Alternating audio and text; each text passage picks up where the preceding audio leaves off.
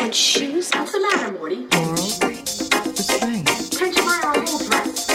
Laurel, the thing. Great gowns, Laurel, beautiful gowns. Fashion has changed. Laurel, No, it hasn't. Hi, I'm Lauren Garoni. And I'm Chelsea Fairless. And welcome back to another episode of And Just Like That recap? What are we calling this? Wait.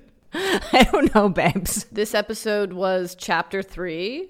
But before we get into the recap, how you doing, Chelsea? Well, I had to take an Uber here because my car is infested with rats. Whoa.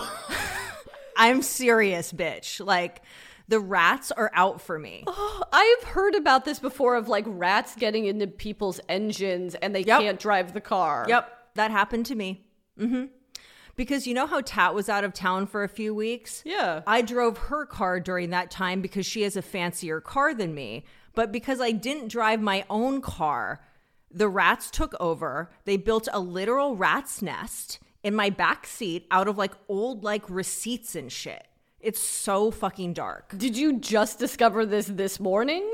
I discovered it yesterday morning and I still haven't dealt with it. Like I had the exterminator come over and like try and tell me like how to prevent the rats from getting back in. He was basically like, yeah, there's nothing you can do. Just set like rat traps. Oh, I thought he was going to say, you got to set the car on fire. I know, I might have to do that. It's so gross, Lauren. And it's like, I am really fucking pissed that like, there isn't like a man around to deal with this because like, I don't want to deal with this shit. And my wife is like even more of a little bitch than I am when it comes to like rat infestations. Well, now that I have a man, has it fallen to him to deal with this? Would Paul come over and, No, I can't ask him to do that. It's too cruel. I am truly speechless. I have no advice. Yeah, you know, one day you're making fun of that chick on TikTok that lives in the rat house, and the next day you are that chick. Oh, so you have no other recourse than to become a TikTok influencer? Oh yeah, I'll be a rat influencer. Great. I love that for me. Anyway, there's really no good transition from like rat car to Kim Cattrall on The View, but here we are. Here we are, guys.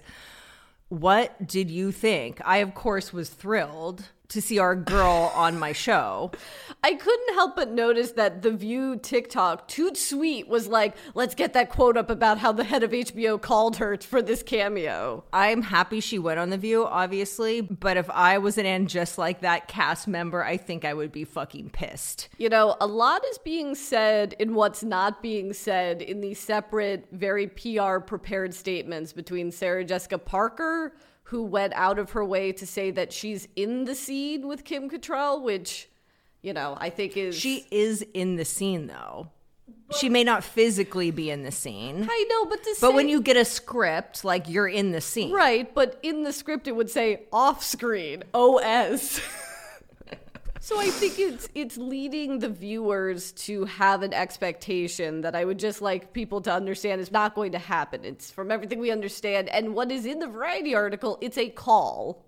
Right. And evidently one of Kim Cattrall's demands was that she would not see any of the actresses. So it feels, that's what I mean by like there's a lot being said and what's not being said. Totally. I love how she alluded to her demands in the View interview, though, because she was basically like, the president of HBO called me and said, what could we do? And then she said something to the effect of, well, one of the things that I wanted to do was bring back Patricia Field, which does feel like very much of a dig at Molly and Danny, especially because it's not like she doesn't fucking know them. They dressed her for years. 4 years and on 2 films as well. Yeah. I mean, again, it makes us think that there's something more to the story of Patricia Field not coming back to it and just like that. But she is booked and busy on Emily in Paris. Exactly. And Kim Cattrall alludes to, because Patricia Field not only dresses her for her cameo and just like that, but also dressed her for her show Glamorous, which, by the way, is the real reason she was on The View. It wasn't just to hype up her cameo and then just like that. But she went out of her way to say Patricia Field is so busy she could only dress me on Glamorous. Right.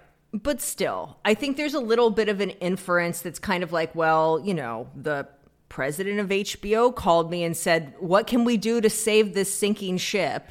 You know what I mean? That's the ellipses. Which, again, I feel like is a bit rude to the cast and the crew and whatnot, but here we are.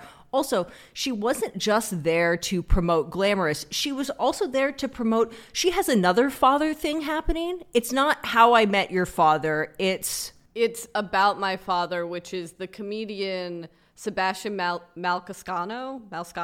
I have no idea what you're talking about. He's a comedian whose whole personality is being a New Jersey Italian American, so it's extra embarrassing that I cannot pronounce his last name. Right. I think his whole comedy, from what I understand, is about his kooky Italian family, and Robert De Niro plays his father, and I believe Kim Cattrall plays his mother. Well, I loved when she was talking about working with Robert De Niro because it was very like, he feels me out, I feel him out, and we go for it vibes. You know what I mean? No rehearsal, just Like, feeling. it was so giving that, and I absolutely loved that. No intimacy coordinator for our massage suite. But of course, it's amazing to see Kim. Can't wait to see her on And Just Like That. And I love the moment at the end of the interview that Whoopi has with her. Whoopi calls Kim a journeyman actor, and that she means it as a huge compliment. Kim takes it as a compliment, and it felt like two journeyman actors who've seen some fucking shit Oh, yeah. bonding.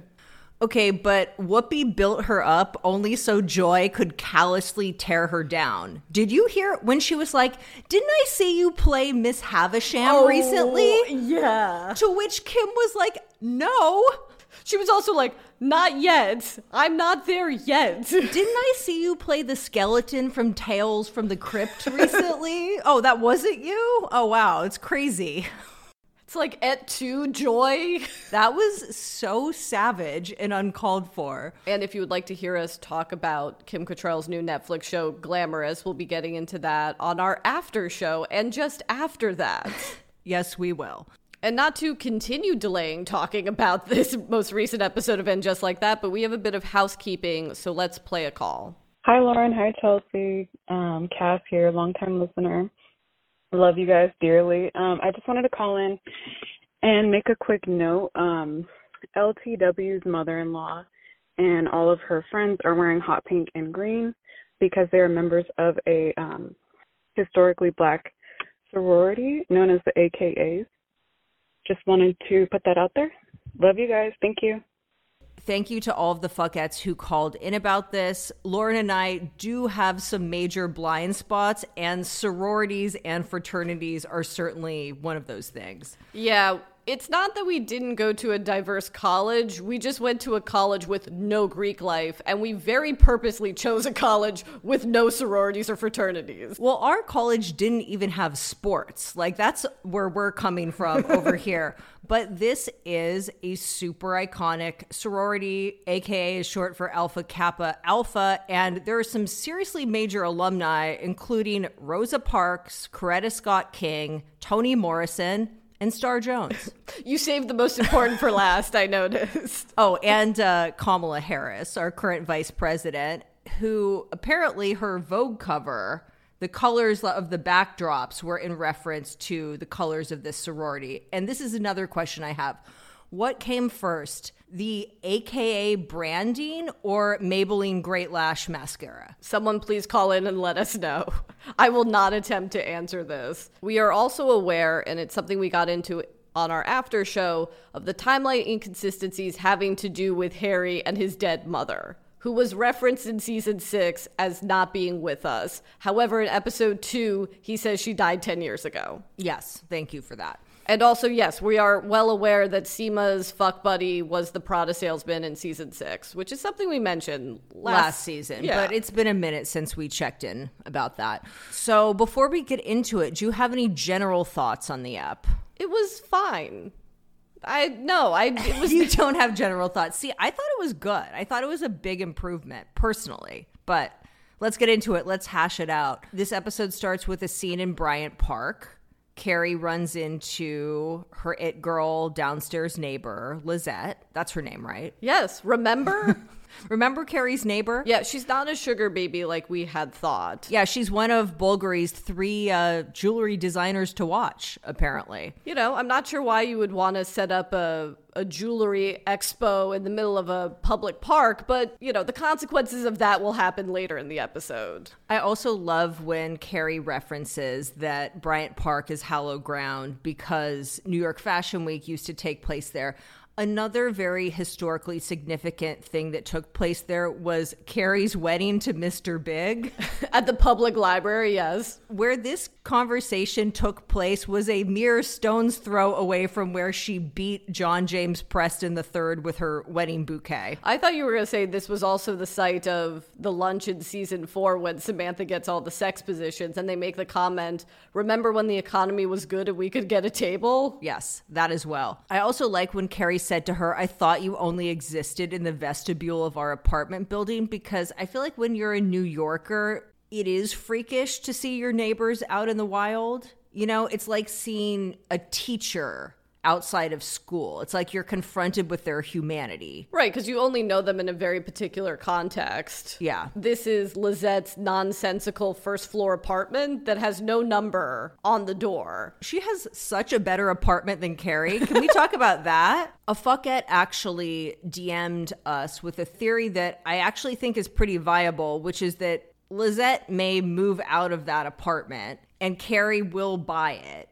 and renovate it, so she finally has like a rich person house, but she's still in the same apartment. It's a rich person thing in Los Angeles, especially with actors, where they'll just buy the homes around themselves. And then her transformation into Sarah Jessica Parker herself will be complete. So Carrie just starts buying every apartment. Yeah, exactly. Well, also, one thing that I think is bizarre about the apartment, too, is that Lizette's apartment has all of these, like, pre-war moldings and stuff that, like, Carrie's apartment does not have. Clearly the landlord or the owner of this building lived there.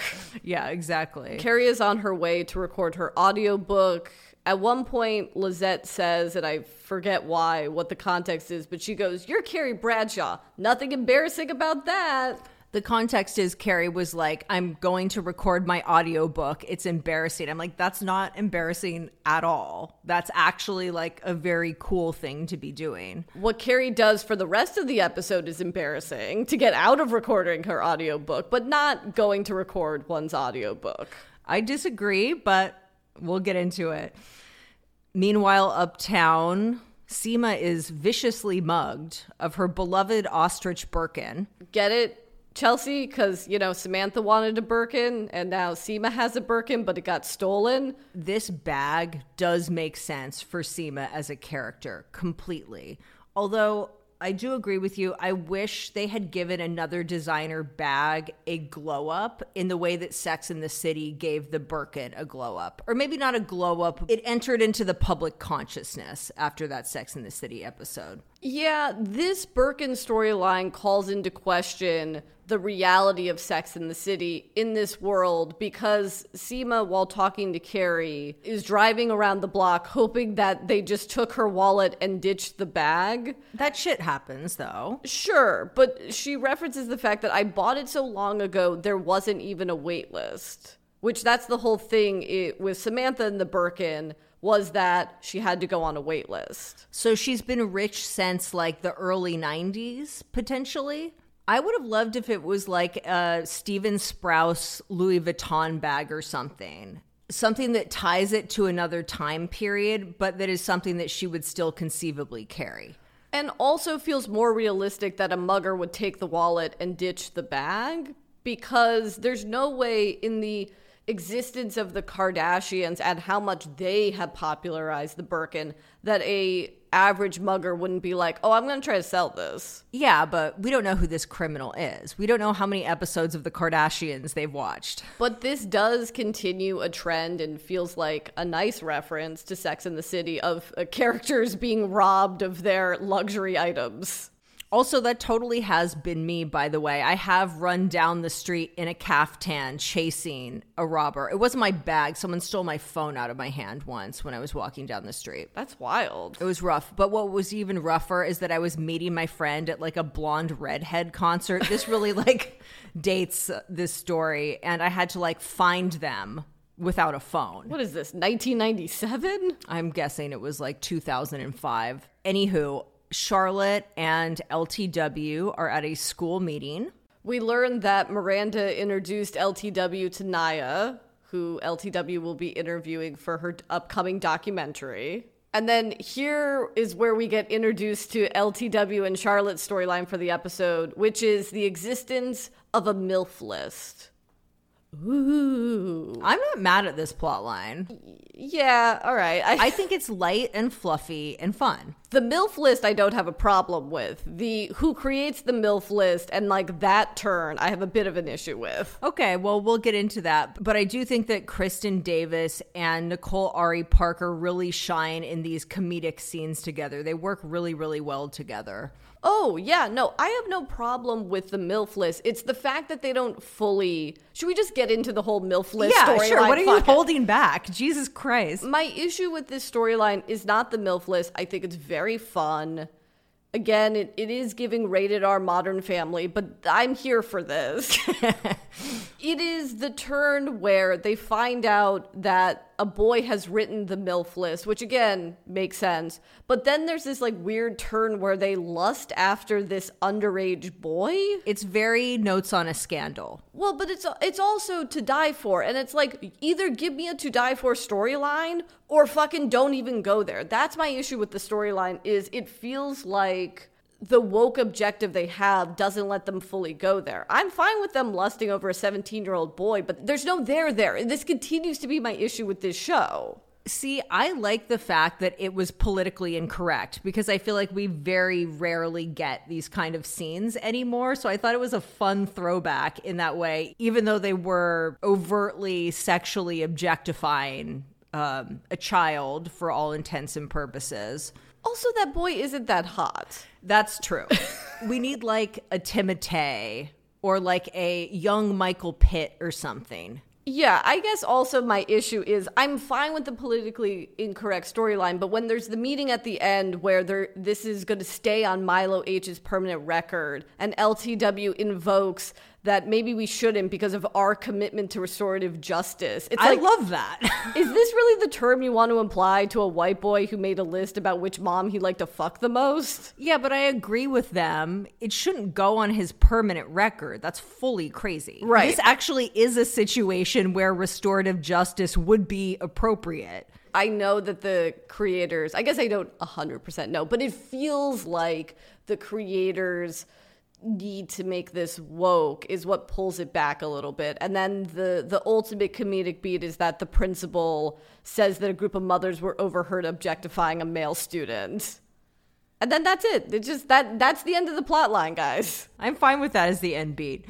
So Carrie is recording her audiobook. Her publisher comes in and Carrie begs her. She's like, are you sure Julianne Moore, Juliana Margulies, or any of the Juliannes could do this instead? And her publisher says, actresses were fine for the other books. It's like, wait, what other actresses were doing the audiobooks for Carrie Bradshaw's books? I think she means voiceover actresses, but Carrie is invoking like famous actresses that we all know and love. Although, can you imagine if her publisher came back to Carrie and was like, you know what, Carrie, I got a surprise for you. We got Juliana Rancic to record your book. As this episode goes on, I think Carrie would take Juliana Rancic just so she doesn't have to read the chapter about Big dying. Yeah, which is chapter 3. She is Strugs to Funk. She knows that the studio's been booked for like 5 days. Well, she thinks it's 3, and then her publisher ruins her whole week by being like, no, it's 5. This scene, I mean, not this scene, but her reading the audiobook stuff really fucking got me. Like, by the end of it, I was actually sobbing. I think I just have a gray black heart, Chelsea. I felt nothing. Seriously? No, I think it's very effective. I think the writing was incredible. The writing of how Carrie would write about this experience was so fucking legit. But we'll get into that a little later. Because we got to go to the West Coast, baby. We got Miranda rehearsing with Che, reading the script. Again, this is something, I don't know if people who don't work in the industry would find this as amusing as people who are familiar with scripts. But yeah, scripts are hard. They're hard to read. What is supposed to be inflection and what is dialogue? Especially when you're reading your script on a shitty Android. There's a lot of Android burns in this episode. Establishing that Miranda doesn't know how to use her new Android is the secondary function of this scene. Again, Miranda is someone that has her awkward doofusy moments, but I reject the idea that she is bad with technology because she was an early adopter of cell phones and whatnot. Well, that was the Miranda of Sex and the City. Miranda, and Just Like That, has gone through a doofusification. Yes, it's true. Speaking of very, very legit writing within this episode, the fake dialogue for this scene is so impressive. Quote, "You want to call yourself non-binary? Be non-binary. I just don't want to lose my little girl," is the most fucking legit network television dialogue I have ever heard. Yeah, on a very special episode of Che Pasa. See, if I was in charge of marketing for And Just Like That, I would get fired because I would be like, guys, we got to put for your consideration billboards for Che Pasa all up and down the Sunset Strip. I believe our pitch for Che's television show was just to call it, "Hey, it's Che Diaz." Obviously, no one listens to us. It also feels a very special episode with the fact that Che has to cry in this scene, and they're like, "I'm not going to do that." And I do love Miranda being like, "But it says it." Like, Miranda, ever the literalist. Yeah, it's not just that the scene description says that Che is crying. Tony Danza's character is literally reacting to them crying. We have our feelings about Che, but I do agree with them that they don't want to cry because they don't want to associate being non-binary as something wrong. Yeah, totally, because that is the way that queer stories have traditionally been presented in the media, especially television shows of this nature. Although I'm not sure a network comedy that wants to have the non-binary character crying in the pilot episode. But, you know, instead of a Inside the Writers Room with Michael Patrick King, I need an Inside the Writers Room with BD about the pilot for Che Pasa. I actually like this plot line for Che because they are being confronted with this even more embarrassing Hollywood version of themselves. And I feel like the writers are speaking to us, the audience, about the Che Diaz discourse through these scenes. I agree, and I also think that why this bad dialogue is so funny is because Michael Patrick King, as well as the writers of this episode, Julia Rottenberg and Eliza Zursky, come from the network comedy world. Yeah. So obviously this is them working through some stuff as well. Totally. Meanwhile, in New York, LTW is shooting Naya for her documentary. And we know that she's working because she's wearing her, like, fierce glasses. That's work mode, LTW. What do you think her documentary is about? It has to have something to do with the legal system. But do we know any more beyond that? No, I hope there's a Tribeca premiere for this documentary. But yes, Naya is being asked about Constance Baker Motley when her mic disappears and the hot sound guy has to fix that. And then he basically starts flirting with her, asks her out. And afterwards, Naya's like, that was like a little intense, right? From the sound guy. And LTW freely admits like, oh yeah, he didn't go mic fishing on the circuit court judge that I interviewed yesterday. So she's basically saying like, oh yeah, he sexually assaulted you. Well, just now. I mean, I know not actually, but you know, she's saying it was like not necessary and out of line with his typical behavior. I think, yes, I don't I think she would have done a citizen's arrest if she felt like what he was doing was actually criminal. But I think she's making the point that, like, yeah, he was flirting with you. Yeah. I do think it's interesting that the writers are treating Naya and her separation from her husband that we saw for a few minutes last season with such kid gloves. And, like, with someone like Miranda, they're like, yeah, they just get finger banged and they instantly leave their husband that you as the audience has seen for 6 years in 2 movies. But with Naya, it's like, we got to be careful. We can't get her back into the dating world too quickly. It's like, I don't give a shit about Andre. Yeah, or his beanies. No shade to the actor again. It's just there's an abundance of side characters. I do love the next scene, which has basically all of the new girls that are living in New York together having lunch. Yeah, I liked that scene too. You have, I guess, Carrie leaving her audiobook recording to have a lovely lunch with Charlotte, and LTW and Naya join them. Yeah, I liked the bit where they're talking about the MILF list, and Charlotte says to Naya, our lunch conversations aren't usually this lowbrow. And Carrie's like, who have you been eating with? Yeah, that was a line from the trailer. I do love the dialogue in this scene. Carrie has a line to Naya. She goes, Naya, you clearly cover this in your class about MILF law in the 21st century. Yeah, that was good. It's within the character, but I think this is why I have a resistance to what you're talking about of this episode being fun, because it does go there and it is kind of politically incorrect and raunchy, and they're talking about the MILF list and Charlotte's doing her Charlotte thing. And then Naya has the, no, it's great, but maybe we should switch gears and talk about abortion rights, how our democracy is hanging on by a thread, or how our planet is dying. Yeah, and then she gets a text that's like, ooh, never mind, the hot sound guy just texted me, which I think is a funny beat. But I was like, is she saying that seriously or is she joking? This is one of the things that I feel like I will be asking every episode of this season, which is, are the writers in on the joke or are they not? I think it depends on The situation. Yeah, for sure. Back in the studio, Carrie's reading chapter 3 again, and the audio engineers have a noticeable lack of human empathy for this woman. I feel like that must be real. Now, we should say we did write a book. We did not record an audiobook. Frankly, we're shocked that there's an audiobook that exists for our own book. But I think, like Carrie, we would have had an anxiety attack while trying to record it. So Possibly. The hairs stood up on my arms when the shower noises came in. the sound design, the blurring of the words, all of that is kind of outside the realism we generally see in Sex and the City and in Just Like That, but it was incredibly effective and powerful.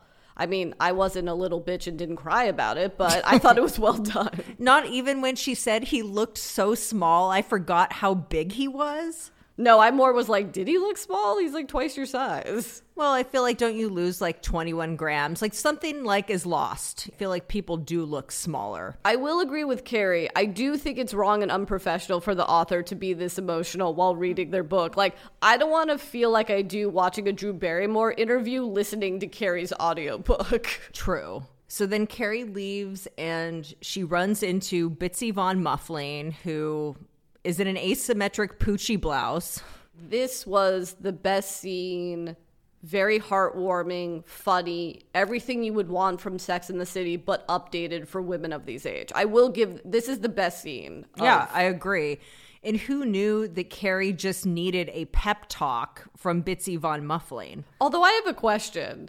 Is this actress friends with Michael Patrick King? Because she's been getting a lot of screen time and in Just Like That. It's great and it's well used, but it's curious. There were so many incredible guest stars on Sex and the City. It is interesting that she is the one that just keeps coming back. But, you know, I'm into it. I think this was great.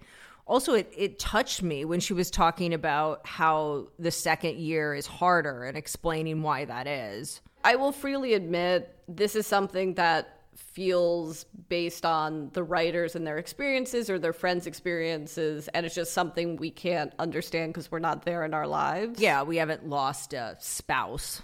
Right, but that feels like probably a truism. For sure, because she's talking about how the passage of time sort of moves you further and further away from the person that you're grieving.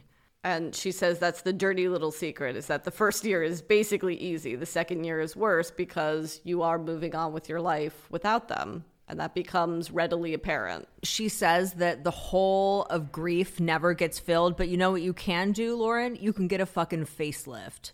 You could get a $100,000 facelift, which even though you got one, you still have to get your mustache waxed. It's like, yeah, what would a facelift have anything to do with hair removal? Well, also, it's like you can just get laser hair removal. Did I mishear this, or does Bitsy Von Muffling refer to Carrie as King Carrie Bradshaw? I did not note that. I don't know. It was giving me King Kylie vibes. So Carrie decides to go make herself feel better by going on a shopping spree at Bergdorf Goodman. Yeah, one woman's $100,000 facelift is another woman's $15,000 shopping spree at Bergdorf. Good for her. She tries to read chapter 3 again in the privacy of her own home, and then has a meltdown and calls the sound guy and lies about having COVID. Yes, her genius idea to get out of recording her book is to fake COVID. I don't think that's a bad idea. I think this, while pandemic references in television shows are generally something that I'm a little sick of at this point, I do think that this is a very believable thing that Carrie would do. And it's kind of nice to see her commit a slight moral transgression because we haven't seen that side of her in a while because she's been too sad. We're back to schemer Carrie, and it's great to see. Yeah, and this lie doesn't really hurt anyone, but it lets the audience know that she's still flawed, like you and me. Aw. And then we cut back to the West Coast. What is this T-Mobile promotion going on? Because we've got Miranda in the T-Mobile store finally getting an iPhone. I don't know. She gets her phone fixed. Yeah. She's in West Hollywood. She walks into a tattoo shop looking more conservative than she's ever looked in her life, I think. Well, not to be Google Maps, Lauren, but that is a tattoo shop called the Honorable Society Tattoo Parlor and Lounge, and it is on Santa Monica Boulevard, down the street from the first dispensary we ever went to, Chelsea. Oh, yeah. Love that. She goes inside and starts chatting to this guy. And they've obviously bonded. She says she wants a tattoo to remind her of the person she never wants to be again. And he goes, like the person that worked a corporate law job. And I'm like, I'm sorry, was it the resolution of Sex and the City 2 that she got not a shitty law job? We saw her at the end of Sex and the City having a big salad outside at a new law firm. Okay, but that still was like the bulk of her career. And she was presumably, while she was outside and eating big salads, she was still working like maybe not 80 hours a week. Maybe she was 70 at that point, but still. So the tattoo artist offers her some robot tattoo options. I thought that was a really cute idea, personally. Would you get a robot tattoo? A Jetsons robot? No, I mean, maybe the Prada robot. Actually, that would be better for Miranda since she can't commit. She could get one of those little Prada robot like bag charms and like hang it off of her giant backpack. She doesn't get a tattoo, at least not in that moment. She calls Carrie, who is organizing her closet. That Vivienne Westwood gown, nowhere to be seen in this relatively tiny closet. But this is maybe my favorite piece of dialogue of the episode. I'm on the precipice of doing something either really stupid or really liberating, to which Carrie says, if this involves the Church of Scientology. I thought that was great too. I really liked that. Great LA reference. And a great, like, what a New Yorker would think someone getting indoctrinated into the LA lifestyle would be. Totally. Miranda asks about how the audiobook recording is going. Carrie says that she got COVID. Miranda says, COVID, it finally got you. So Carrie never got COVID? I mean, you never got COVID, right? Or did you? No. Yeah, see? It happens. Carrie reminds Miranda when Miranda says that everyone's getting tattoos. Why shouldn't I get a tattoo? Carrie goes, everyone's getting them removed. And then Miranda says, and I am afraid of commitment. Is that true? Is that something we feel about Miranda, that she's someone who's afraid of commitment? Kind of. She didn't want to commit to Steve, but maybe that's because she wasn't straight. I'm fine for it just like that, making her queer, but this idea that she wasn't fully in love with Steve and their lifestyle, she fucking left Robert to be with Steve. That was a very conscious choice. She didn't want that kind of D, though. She wanted that, like, pleasure chest D. Yeah, do we get a resolution with the strap-on at all? I don't know. We'll see if it comes back. Carrie begs Miranda to come back before she gets a neck tattoo, to which Miranda says, not getting one on my neck. I'm not joining a gang. And it's like, ooh, just as soon as Daddy MPK giveth with the good dialogue, he taketh with the cringy dialogue. I did like the dialogue, though, where Miranda was like, I'm not coming back. It's fun out here. It's like pretend life. I never want it to end. And I relate to this read of Los Angeles as someone that did live in New York. And in fact, I still feel this way. And that's why I have not moved back. Yeah, no, I mean, living in New York is objectively harder than living in Los Angeles. Like, that's real life. This is some sort of pretend shit that we're doing. I mean, look at what we're doing. Our quote unquote job is what kind recapping. of job is this? Truly, it's insane. So then we have Carrie with the Loewe balloon shoe. Beautiful. I do think that Carrie would be very into Jonathan Anderson's surrealist vision. This completely checks out. It also really like situates this in the fashion landscape of 2023 in a way that is nice. Oh, absolutely. And then this is the scene where Charlotte calls Carrie, and Charlotte is wearing a Burberry shirt and a Burberry apron. Ride or die. What is this chocolate shop? Arsanos? I don't know what this is, but it sounds fabulous. Whatever Charlotte is sending to Carrie as a care package. Right, because Charlotte has heard that Carrie has COVID. So the lie is getting out of control at this point. So I was going to ask, because I know you love a minor illness, but have you ever faked an illness? Well, yeah, to have like a mental health day from an office job, but not to like any of my close friends, no. And this is the problem with a lie, is that it can so easily spin out of control. Yes. Especially when you have friends who evidently call each other behind your back. I do like, in this episode, the idea of the off-screen conversations that are happening between Charlotte and Miranda. Like, I like the idea that they keep in touch. Even though we don't get a call between the two of them, this is happening in between scenes. Right. So then we have a brief scene where Seema is mourning the loss of her Birkin by potentially looking for its replacement on First Dibs. And I'm sorry to be this person, but just a small thing. Okay, the bag that Seema had stolen is very clearly an ostrich skin Birkin. Exotic skins are extremely rare and extremely expensive. And should be illegal while we're, Frankly. while we're here. The bag that she's looking for is a light brown Birkin bag for $28,000. And that is crazy expensive. However, I found Seema's ostrich skin orange brown Birkin on First Dibs, and it's currently going for $65,000. They wanted to make her just slightly more relatable.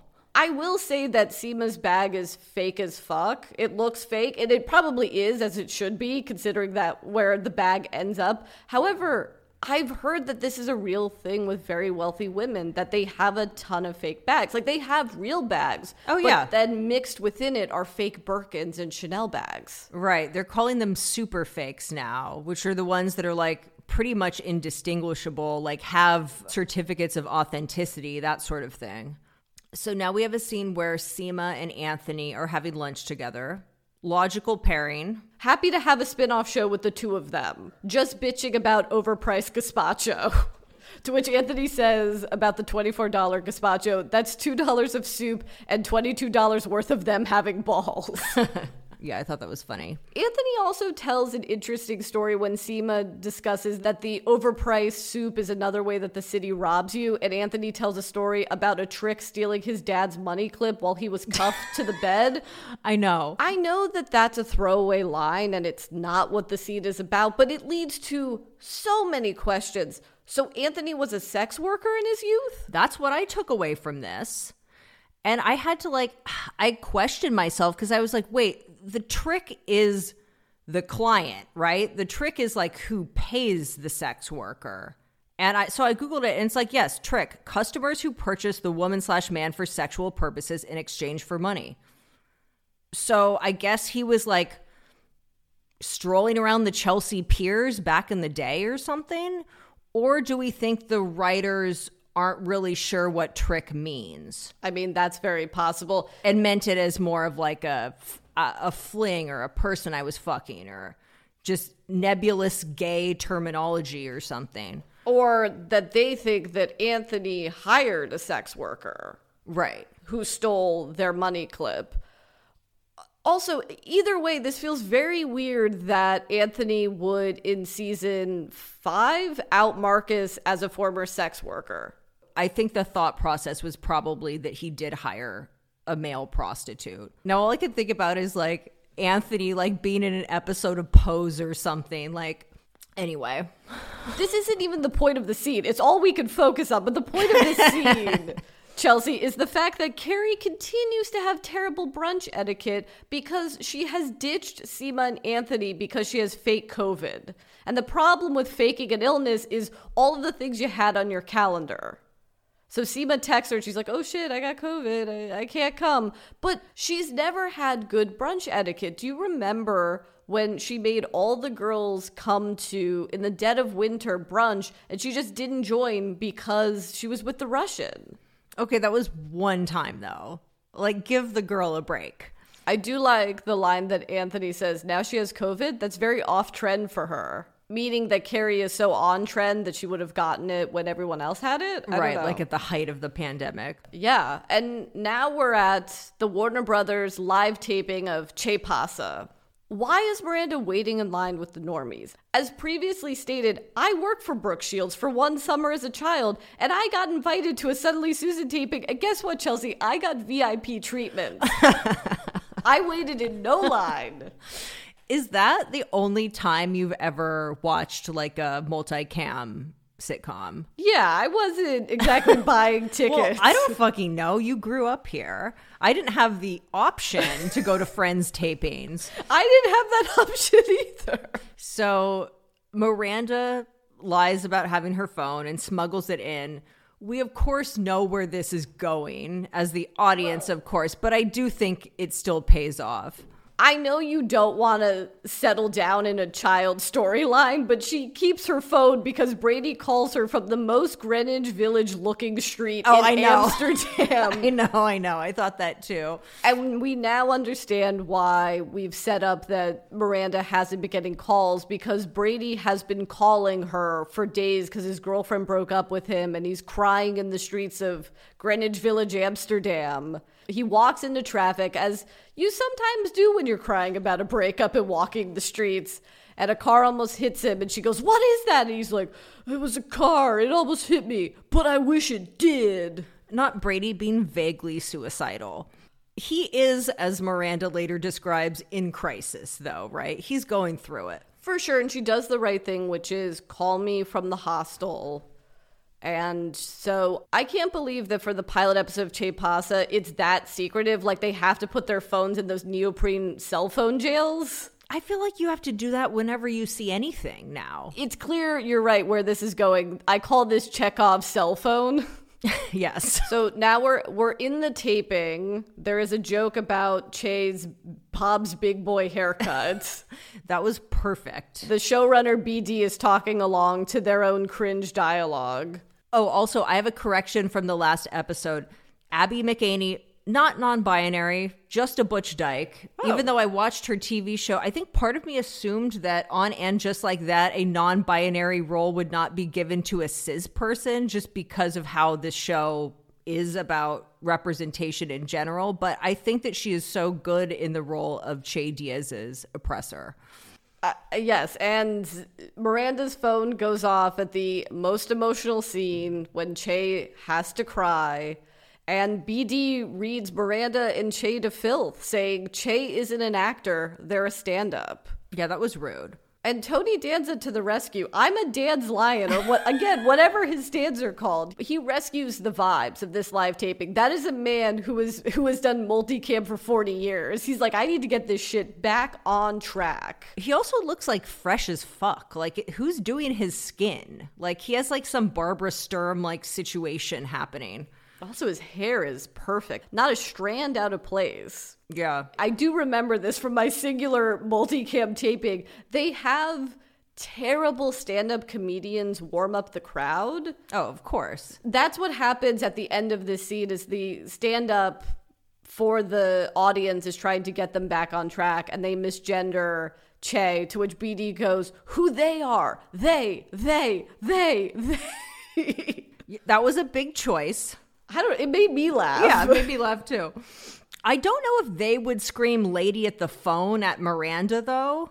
Very gendered for someone with a short haircut and a jumpsuit. How dare you assume my gender? Oh, that would be great. Miranda like lies about being non-binary just to like diffuse the awkwardness of that situation and put it back on BD. Well, that's my other thing is, wouldn't Miranda and BD have been introduced at some welcome dinner during the process of the Che Pasa pilot writing and filming? I think Che was trying to protect Miranda from BD. I do like the moment at the end when the Warner Brothers security guard says to Miranda, I believed you. You felt that embarrassment and the shame from Miranda. I lied. This might be my favorite scene of the episode because I always love Charlotte and Miranda bonding over motherhood. Like, it reminded me of maybe the only good scene in Sex and the City 2.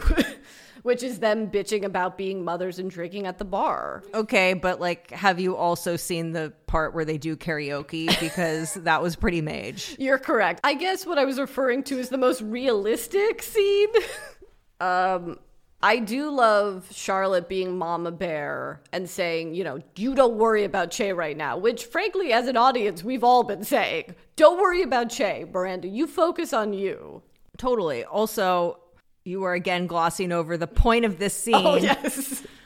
Which is that Richard Burton is wearing the most adorable little rain slicker and rain booties. Do you think you could get that on Francis Quito? I'll figure it out. I feel like that would be a good thing for him to wear because, like, Bulldog's body types are very, like, you can't just buy them any dog clothes. Like, you have to buy, like, Bulldog-specific stuff sometimes. If it's not like a hoodie or something like oversized. Because they're so barrel-chested. Yeah. So we're back at COVID Central. Seema has arrived with lunch. Carrie's mask, her cloth mask, says oy vey. And she quickly admits to Seema that she's fake COVID. I like that. You have to tell someone. If Samantha was in the show, that's who this character would be. That's who Carrie would tell. Yeah, absolutely. Well, I totally understand this lie. If I was in the situation that Carrie was in, I would 1,000% fake COVID to get out of this and not have any fucking problems with it. The only thing is I wouldn't lie to my friends about it.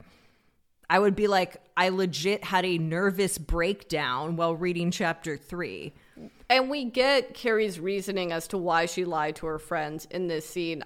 Before we get into it, I just got to say, very shocked that the wine featured in this scene wasn't SJPX in vivo wine. I know. But Carrie's reasoning of why she's lying to her friends is, I can't put my friends through this again. There's only so much grief I can put them through. I totally get that because her line about having COVID is really ultimately an act of love for her friends. That is beautiful. However, some of the dialogue, I was like, huh? Because Carrie says to Seema, I hate feeling sorry for myself. And I'm like, has this Carrie met the Carrie of season 2 and 3? This Carrie is a different girl. I think we can all admit that, right? I guess so, but she also tells Seema, I'm not a crawl in the bed type. And I'm like, really, may I introduce this Carrie to the first film Mexicoma Carrie? Yeah, Carrie, remember when Samantha Jones was fucking spoon feeding your ass because you couldn't even feed yourself? You know what? Actually, maybe Carrie's right. She's like, how much more can I put my friends through? It's true. Her relationship with Big has kind of ruined all of their lives when you think about it, what they've been through. But Seema steps up. She's like, look, I wasn't around for the first round, so I'm here now. And admits, I was in the fetal position over a bag, to which Carrie says, not just a bag, a Birkin. This is also my issue with the Birkin storyline, because without the Sex and the City episode about Samantha trying to get the Birkins, I really do feel like Birkins wouldn't be as popular as they are today. I agree. What would a Magnolia cupcake be without Sex and the City? So it's nice that it is self-referential, but it does call into question the reality of Sex and the City and Just Like That. Totally. And again, I understand why they picked this particular bag, but it would be nice to give the Sex and the City stamp of approval to something else. Seema then quickly checks herself and she's like, I'm not trying to equate the loss of a Birkin with the loss of your husband. And Carrie goes, I mean, you kind of are. It's all relative. Yes. You lose your husband, I lose my handbag. Look, what's harder to replace? Let's be honest here. And then Carrie is like, oh shit, I gotta go to Lizette's jewelry pop-up because she doesn't know I have fake COVID. It's like, why not have fake COVID for that too? That's a simple text message. Well, she can't betray Lizette because, as she said in the opening scene, you're the only person I care about coming to this, aside from the buyer from Neiman's or whatever. Good joke. Yeah. She goes, and we, the audience, witness what is most definitely the strangest and most brazen crime I have ever seen in my life. Which Seema notes, why is the cater waiter stealing the jewelry? Like I said, I do really like this episode, but I feel like the way that this played out felt a bit off. Yeah, no shit. I mean, look, Carrie and her nameplate necklace is a catch-all that has been used throughout the series. It is very much herself. She cannot lose the necklace or else she loses herself. And so when the thief wants that necklace, which, like, fucking why? Yeah, I know. It's not a diamond necklace. Carrie tries to dissuade the would-be thief by saying, I have COVID, which does not make the thief run. It makes everyone else run around them. Which, would that be the reaction? I don't think so, but whatever. Which only, I guess, makes the thief want this nameplate necklace, which has no value other than purely sentimental value, as Carrie explains to the Russian in season 6. But thankfully, Seema's there to save the day with a gun? I loved that. Don't worry, Seema's not packing, guys. It's just a lighter. I wish she was actually packing. Am I the only one that thought that? Well, like, if Seema had been walking around with a loaded gun in her handbag this whole time, that would have been major. That would have put her in a very, like, Tarantino heroine kind of place. Would love this version of the show. While Seema is able to save Carrie's nameplate necklace, I feel like I should note, she did not get Lizette's jewelry back. Yeah, why were you holding out for Carrie's nameplate necklace? It's overshadowed by the joke at the end where the guard's like, you can't smoke in here. But Lizette literally can be heard off screen in the scene going, I've lost everything. Yeah, too bad, bitch. Carrie, like, walks out of there with her necklace still intact. So Miranda, I guess, has been wandering the Warner Brothers backlot for hours, I guess. I mean, these tapings take forever, Chelsea. That's my memory in the bag. Yeah, a few hours. Okay, also, would Miranda's phone have fucked it up that much? Because they had already finished the dialogue. I think the idea is that, I mean, as BD says, Che is not an actor. They are a stand-up, which means that they were at the precipice of having a real emotional moment, and they will never be able to get there again, is what I took from the scene. If anything, wouldn't Che be more emotional going into the second take? Maybe if Che was an actor, but again, they are a stand-up. Che admonishes Miranda for ruining the big family scene, to which Miranda very correctly says, I had my own family scene and it was real. And then, like, you don't understand because you don't have kids. I'm shocked that Che is shocked that Miranda is leaving them. It's like Che has made everything about themselves and is shocked that Miranda is making this about herself and like a real big fucking family issue. Totally, but I am kind of on Che's side. Like, Brady is an adult. He's already on the plane. Yeah, what are you gonna do? Everyone has their first big breakup / nervous breakdown. That is a part of life. Che is correct, but I just think Che's behavior over the last year, to then be shocked that someone is making a personal decision and isn't being codependent to you, is a little bit funny to me. I also don't think Miranda's presence is going to save the Che Pasa pilot taping. That's true. That's true. I guess, I don't know. I do feel more sympathy to Che. Maybe I just like Che more when they're down a little bit. Like, between being terrorized by BD and Miranda, like, fucking up their take, like, they're in a rough place. And then Miranda gets home. We see that she does get a tattoo, MH for Miranda Hobbs. I mean, I guess it's better than a wrist tattoo that says breathe or I am. And then Brady comes through the door and sobs like a little bitch in Miranda's arms. Again, I don't want this storyline. We've all been through a terrible breakup. We've all cried publicly on the streets. The streets of Nolita. Of Greenwich Village, Amsterdam. But Brady sobs, everyone's breaking up, and Miranda's like, I'm not. And it's like, hey. So She says, we're not. You always have me, is what she says, right? he's obviously referring to getting broken up with by his girlfriend. And also, in the timeline of the show, only 4 weeks ago, his mother left his father. Yeah, I never really thought about the timeline, but if that is the case, it's like, yeah, of course he's having a mentee B. And Miranda doesn't seem to understand. Is like, what do you mean everyone's breaking up? I'm right here. So Carrie goes down to Lizette's nonsensical ground floor apartment and re-gives Charlotte's get well present to Lizette. Also, she has Lizette's keys. Yeah, but also I maintain, like, another thing about It Girls is that they don't lock their doors. So she could have just walked in off the street, I feel. Which we know is true because in the first season, Carrie goes down to that unlocked apartment and just enters it while Lizette is sleeping with the candle on. That's what happens, like right? several dozen candles burning. Lizette is understandably upset. Everything is gone. She has to start over because, your friend didn't stop that thief from stealing all of my shit. Yeah, I felt for Lizette in this moment.